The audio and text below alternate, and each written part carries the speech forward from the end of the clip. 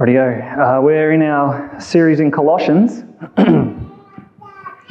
and Colossians chapter 3, verses 18 to 21. Yes, our short passage today, but let's hear the word of God.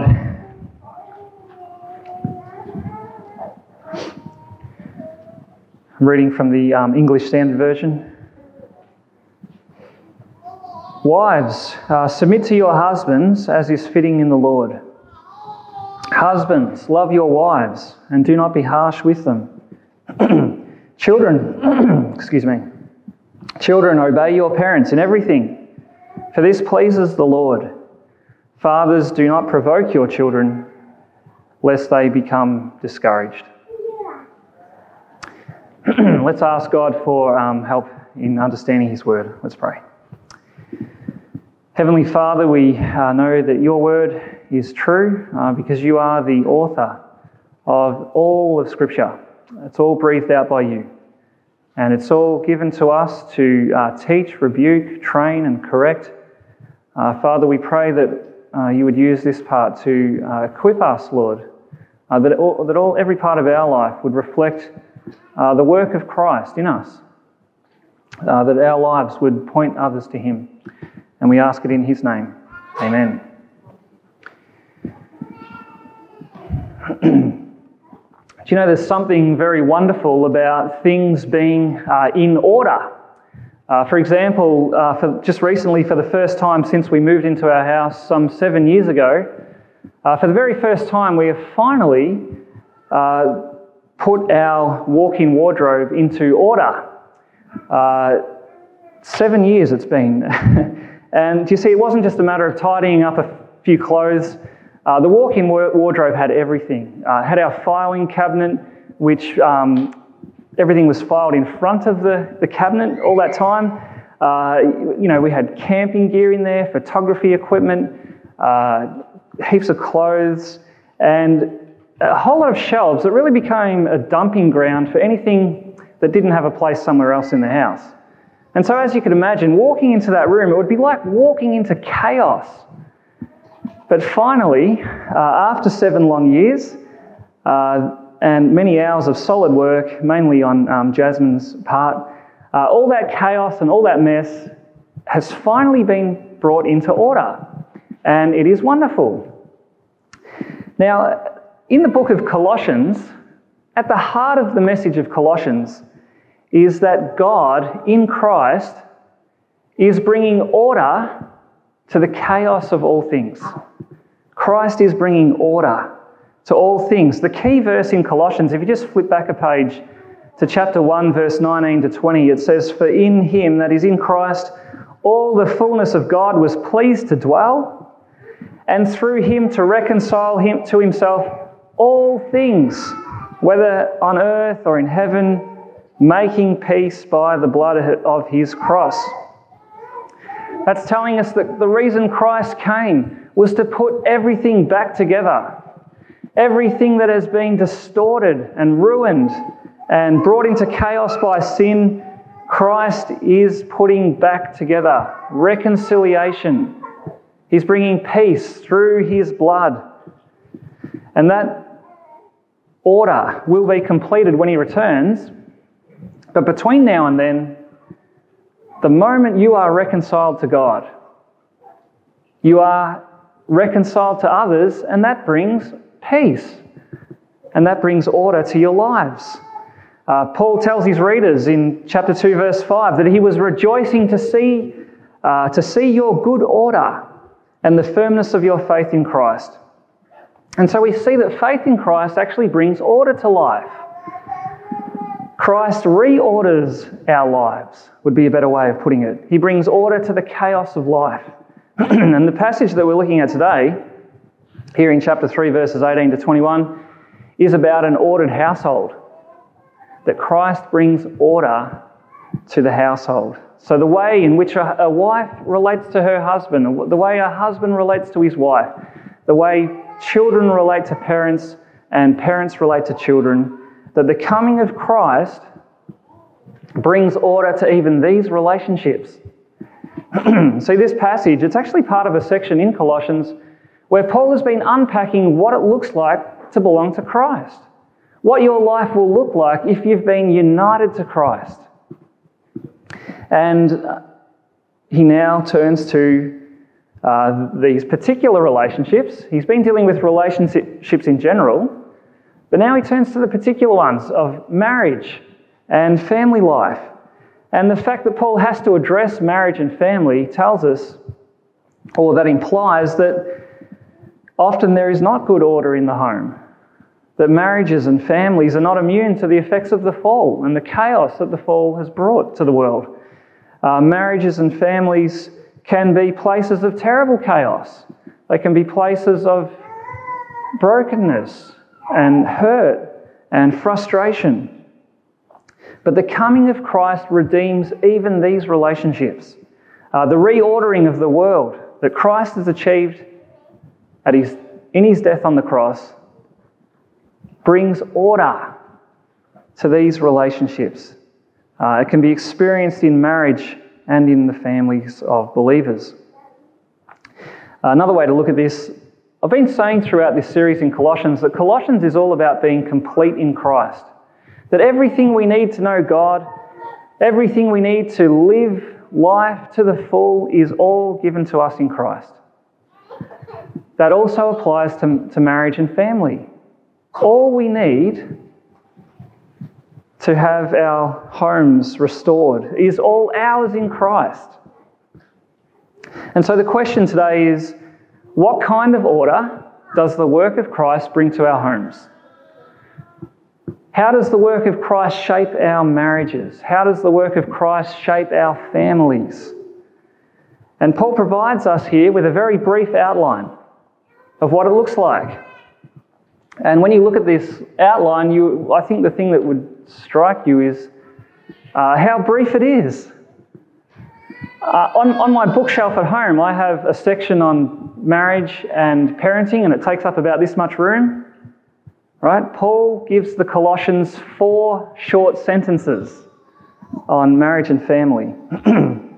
And this brevity, it actually tells us something. It means that what he does say in these sentences must be the most important thing that there is to say about marriage and family.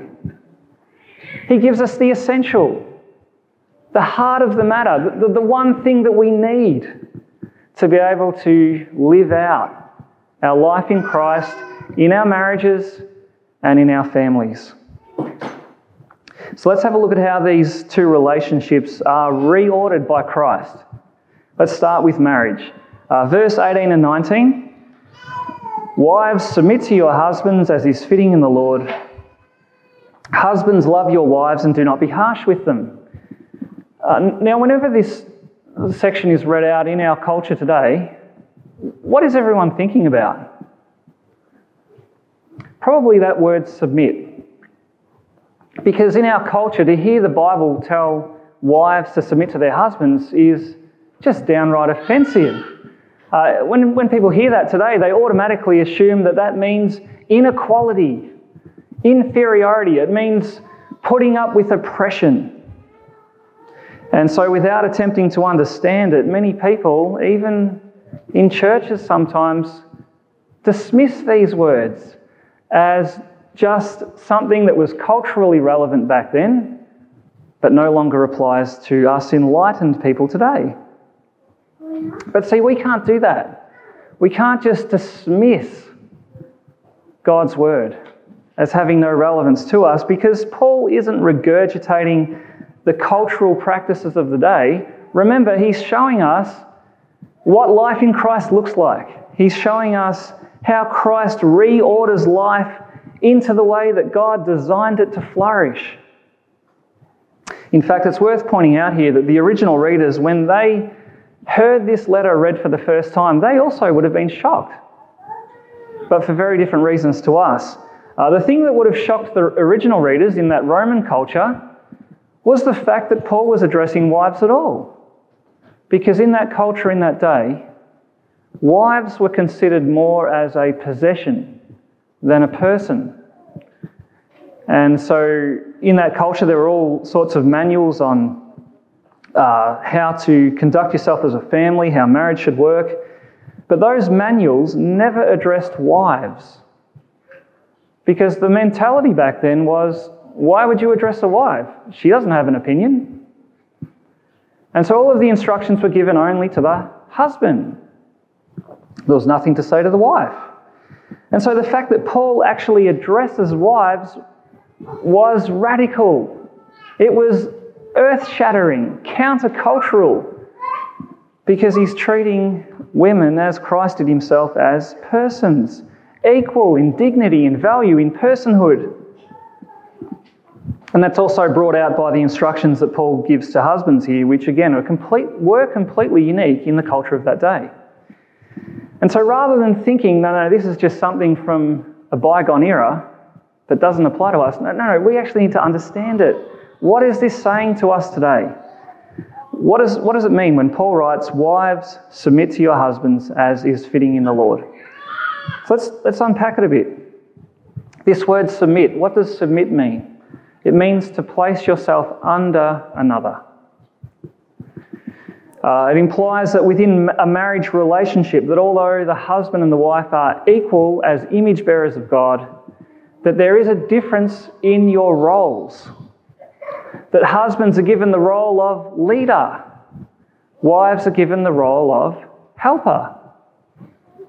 And it's actually unpacked a whole lot more in Ephesians 5. In Ephesians 5, if you'd like to read it when you get home today, you'll see that Paul is talking about the very same matters, but he gives a whole lot more detail. He unpacks it a whole lot more. But this idea of a wife being a helper, that actually goes all the way back to the beginning, Genesis 2, where God made Adam a helper suitable for him. And so what we have here is God's original design for marriage. God's original design was, here are two people, equal in status, yet have different complementing roles of leader and helper. And so this is not about whether one is stronger or one is smarter or whether one is better. It has nothing to do with that. But God in his wisdom designed marriage to work with these two complementing roles. That when each role is fulfilled, marriage works in a harmonious way. And so when Paul writes, wives, submit to your husbands as is fitting to the Lord, he's talking about the willingness of a wife to embrace her husband's leadership. That's what it means. And do you see, when you understand it that way, you suddenly realise, hey, this is not something that's unique to wives. This is something that all of us are called to do in one form or another, to submit to the leaders that God has placed in our lives. If we had time, we could go through all the places in the Bible where that word submit occurs, and you'll realise that at some point we all fit into that category. For example, here's three examples. In Romans 13:1, citizens are told to submit to governing authorities. See, that's all of us in this room. Church members are to submit to elders, Hebrews 13 verse 17. And every believer is to submit to the Lord Jesus Christ, Ephesians 5:24. So we see that God puts certain roles in society, leadership roles that have authority. And he puts those in society, in churches, and in the home. And it's so that these social structures can function in a harmonious way. Do you realise that it's actually sin? Sin expressed as rebellion. Sin expressed as selfishness. That's what distorts these structures, these social structures. That's what causes so much turmoil at every level of society.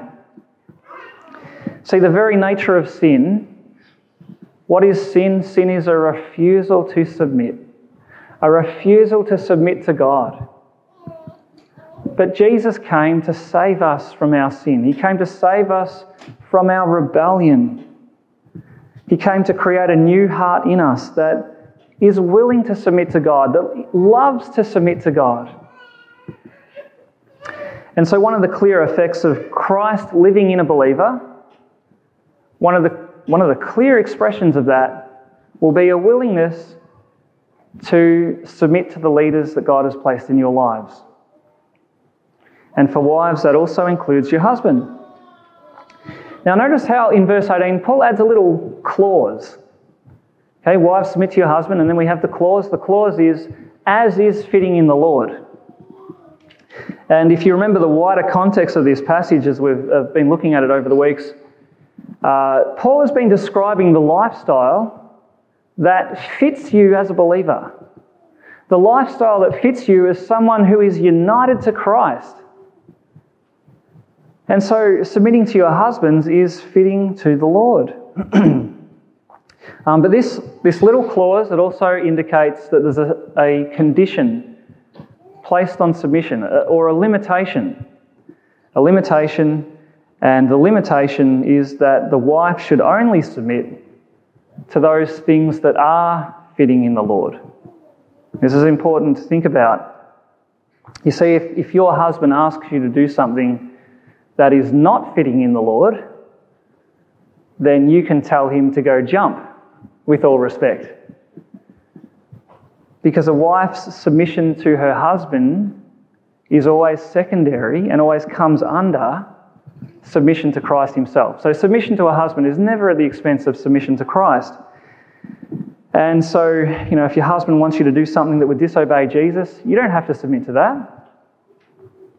For example, if your husband wants you to claim expenses that you didn't have, or if he wants you to lie to cover up something, or if he wants you to put up with abuse, you don't have to submit to that. Don't submit to that. In fact, while we're on this, I know this is uncomfortable to talk about, but it has to be said. No woman should ever tolerate an abusive husband, ever. Never. No woman should think that putting up with physical or emotional or sexual abuse is somehow part of what biblical submission involves. It doesn't. And any husband who is doing that is committing a great evil and needs to repent immediately. In fact, it might be useful to point out here, just have a look at verse 18 again and notice who this command is given to. Notice it's given to the wife and not the husband. What I'm saying is this: no husband should ever think that his job is to get his wife to submit. That's not what this is talking about. It's never up to the husband to ensure that his wife submits. Nowhere in the Bible will you find that. Nowhere will you find the Bible telling husbands to make sure your wives submit to you. That's not the husband's job. But having said all of that, we need to see the beauty of biblical submission in marriage. This is about a wife getting behind her husband's leadership, supporting her husband's leadership, encouraging him in his leadership. This is about her not trying to outcompete, not trying to undermine him or do her own thing. But a wife who is supportive, a wife who willingly embraces the leadership of her husband, is willing to follow his lead. Now, does that mean you have to defer every decision to him? Of course not. Think about what healthy leadership looks like. Does healthy leadership micromanage every detail? No. And if it does, then that leadership has a very big problem with control. Okay, now we're starting to get into the husband's role, aren't we? So let's do that. Let's talk about the husband. How are husbands supposed to lead? Well, look at verse 19. Husbands, love your wives and do not be harsh with them. That's it. Now, as I mentioned earlier, this instruction, very unique in the day. I read a scholar who talked about some of the household codes from Roman culture into which this letter was written. And in Roman culture, this scholar, he wrote this: no other code from that ancient world requires husbands to love their wives. No other code. And he goes on to explain that the aim of the other codes was helping the husband to keep everyone in the home under his control.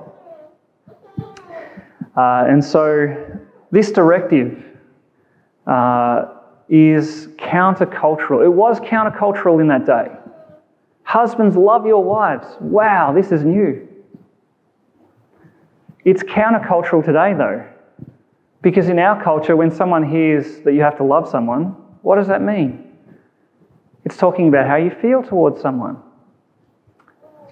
And in our culture, love is just something you feel, and therefore it's something that you can unfeel, something that you can fall out of, which is why in our culture it's acceptable to say, yeah, I fell out of love, and therefore I feel no obligation in this relationship anymore. That's acceptable to say that in our culture, but that is completely contrary to what this passage is talking about. Because the love that's spoken of here, the husband's love for the wife, it's not something you feel, it's something you do. It's about a commitment of the will to love even when you don't feel like it. See, what does this love look like? It looks like this. Look at Jesus, the love of Christ. Ephesians 5:25 unpacks this by talking about Christ loving his bride, the church, and giving himself up for her, sacrificing himself. That's the definition of love. That is what is being commanded of husbands here, to love your wives like that. That means sacrificing your own self-interests. That means giving up your life, giving up your ambitions, giving up your time, your hobbies, giving up your pursuits, and putting your wife first, serving her first. That's what this is talking about. Her needs are to be put ahead of your own. That's what it looks like to love your wife. And so, yes, husbands are leaders in the marriage, but that leadership is modelled on Christ's definition of leadership. It's actually modelled on Christ himself. And Christ, he is the servant leader who came not to be served. He didn't come to gather around people and say, okay, serve me, serve me. He came to serve. He poured himself out for us. And that's to be the mark of a husband's love for his wife. See, this is how the gospel reshapes leadership. The gospel turns leadership upside down. You know, when Jesus talks about not lording it over people like the Gentiles, but he talks about how he came, the Son of Man came into the world to serve, to give himself for many. And we see that the gospel, or knowing Christ, it actually reshapes leadership. So leadership's not used for our own interest. It's not used for self-gain or for getting people to serve you. It's only used for the good of those you lead. And in the home, it's to be used for the good of your wife. Now imagine, women, imagine what it would be like to be married to a husband who is constantly thinking to himself, how can I bless my wife? How can I serve her? See, husbands, love your wives. For some of you today, some of you husbands, maybe taking this seriously will mean making changes.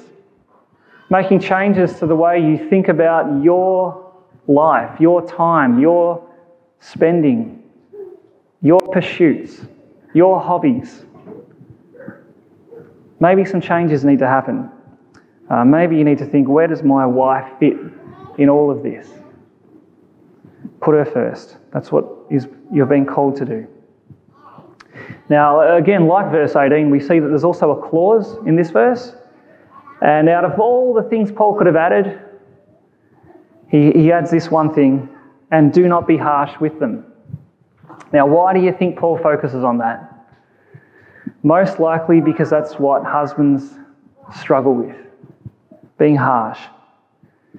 This is really a test of whether you are loving your wife or not. Are you harsh with her? Are you quick to criticise? Are you quick to highlight mistakes and faults Do you bring up past faults? The word harsh, it actually has, in the original Greek word, it has the meaning of being bitter. Do you bring up past faults? See, husbands are actually prone to having unrealistic expectations for their wives, selfish expectations, and when their wives don't meet those unrealistic, selfish expectations, bitterness creeps in. And how does that bitterness show itself? By being harsh, speaking harsh, treating harshly. Husbands, love your wives and do not be harsh with them. Now, when you look at these two roles together, okay, let's now look at them together, and that's the way the passage works. Do you see how complementary they are? Do you see how these two roles complement each other? A husband who leads his wife with her interests first and foremost. A wife who willingly embraces her husband's leadership. How will that work? That will be peace, harmony. When a husband so loves his wife, she will delight in submitting to him. When a wife so submits to her husband, he will delight in loving her. That's the way God designed marriage to work. Christ came into the world to restore that order. And so for you to live out your life in Christ, if you're married, is to embrace this, is to practice this each day. So that's marriage. Okay, second, the passage addresses the family in verses 20 to 21. Children, obey your parents in everything, for this pleases the Lord. Fathers, do not provoke your children lest they become discouraged. Okay, children, this is speaking to you. Children. Children, did you know that obeying mum and dad was not something that mum and dad made up? Something that God made up. And children, did you know that Jesus came into the world to save you from your rebellion and from your disobedience so that you can live for Him? And here is one way you can do that. Obey your parents in everything. Children, do you know why you should do that? Because it makes Jesus happy. Do you see in the verse? In verse 20 it says, for this pleases the Lord. Children, you can make Jesus happy by obeying your parents. And children, when is it hardest to obey mum and dad? When is it hardest to obey? It's when mum and dad asks you to do something you don't want to do. See, at that point, this is where your faith in Jesus counts. This is where faith in Jesus comes into play. Well, at that point, will you remember what Jesus has done for you? And will you let that help you obey mum and dad? Now, parents, the fact that children are called to obey you implies that there is an order in this relationship. In the parent-child relationship, there is an order. Parents are in authority over children, and obedience to the authorities that God places in our lives is the godly thing to do. It pleases the Lord. That's a lesson for all of us as well. But what kind of authority are parents to exercise over children? Well, in the instruction that follows in verse 21, underlying that is that the parent's authority is reordered by Christ Himself again into a servant authority whose rule is love. Christ Himself, the servant leader whose rule is love. And that's why it says, fathers, do not provoke your children lest they become discouraged. Now, if you think about a relationship between a parent and a child, especially a father, there's a huge imbalance of physical, emotional, and psychological strength. Okay, a massive imbalance, which means it's very easy for parents, and fathers particularly, to harm through carelessness, careless words, careless actions. And so out of all the things that Paul could have said to parents, out of all the things, he just says this one thing: fathers, do not provoke your children, lest they become discouraged. And fathers are singled out. Why do you think that is? Probably for two reasons. One, fathers are leaders in the home. But secondly, this is addressed to fathers most likely because it's fathers who are more prone to failing in this area. Don't provoke your children. What does that mean? What does it look like to provoke your children? Fathers, parents, are you prone to making harsh comments all the time? Are you prone to criticising? Do you find some delight in pointing out faults? Do you rarely ever praise your children for the good things that they do? Do you mostly discipline out of anger or frustration? Do you expect perfection? Does it feel like your kids are being crushed under those unrealistic expectations? Do you have double standards? Do you have one set of rules for yourself and a completely different set for your children? Do you fail to admit your mistakes to them? Do you rarely ask for their forgiveness? See, all of these things, it's to provoke. It will discourage them. It will dishearten them. The one thing your children need for you, parents, is that you would be like Jesus. That the way that you relate to your children, it's back in verse 12. Have a look at that verse where it says, put on compassionate hearts, kindness, humility, meekness, and patience.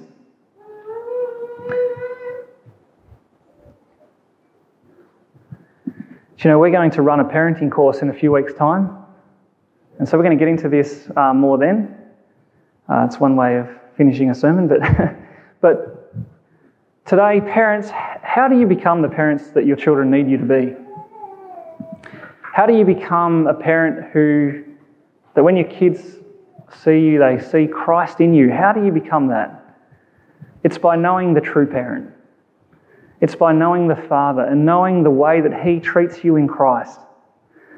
See, the gospel is that the Father's love for you, it's not conditioned on your perfection. It's not conditioned on you measuring up to a certain level. The Father's love of you, the Father's treatment of you is not based on your performance or on your perfection, but it's based on His performance and His perfection. Let that reorder your heart. The way the Father loves you, let that reorder your heart. And then let that shape the way you relate to your children. See, we can see in this passage the coming of Christ brings order to our homes. Marriages are reordered by the gospel. Families are reordered by the gospel. And in many ways, this is actually the real test of life in Christ. This is how you know, are you living out your life in Christ? Here is the real test. It's at home. It's behind closed doors. It's away from the public eye. It's when your guard is let down. That's when you know whether Christ has gripped your heart. That's when you know when the gospel has sunk in. In those places, can Christ be seen in you? And that is actually the application for everyone here today.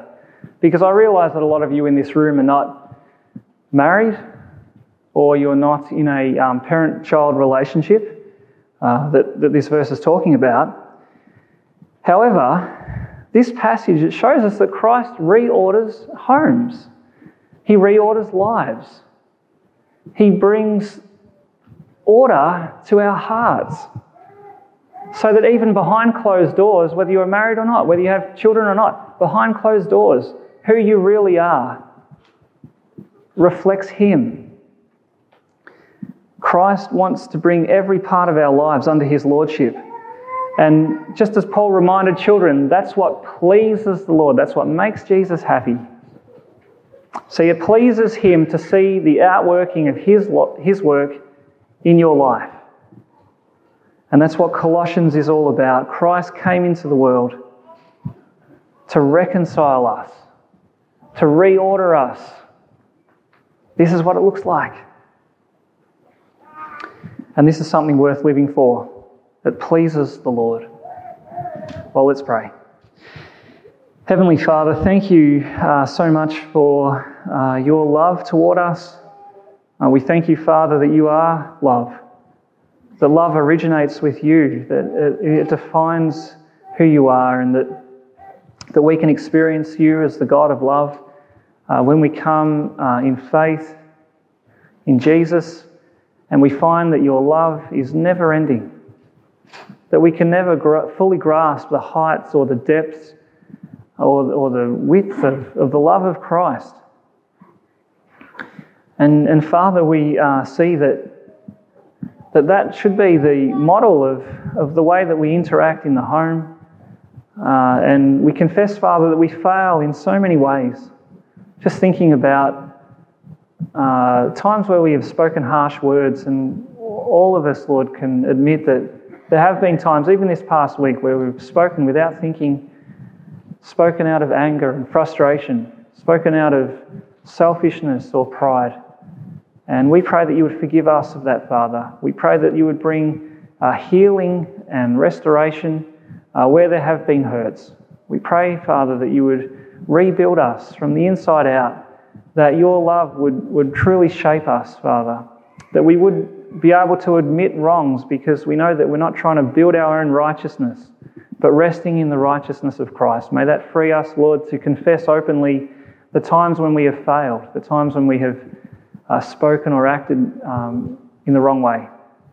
We pray, Heavenly Father, that we would rejoice in these roles that you have given us as husbands, wives, as children, as parents, and that your grace would enable us to fulfill them, all for the pleasure of Christ. We ask it in his name. Amen.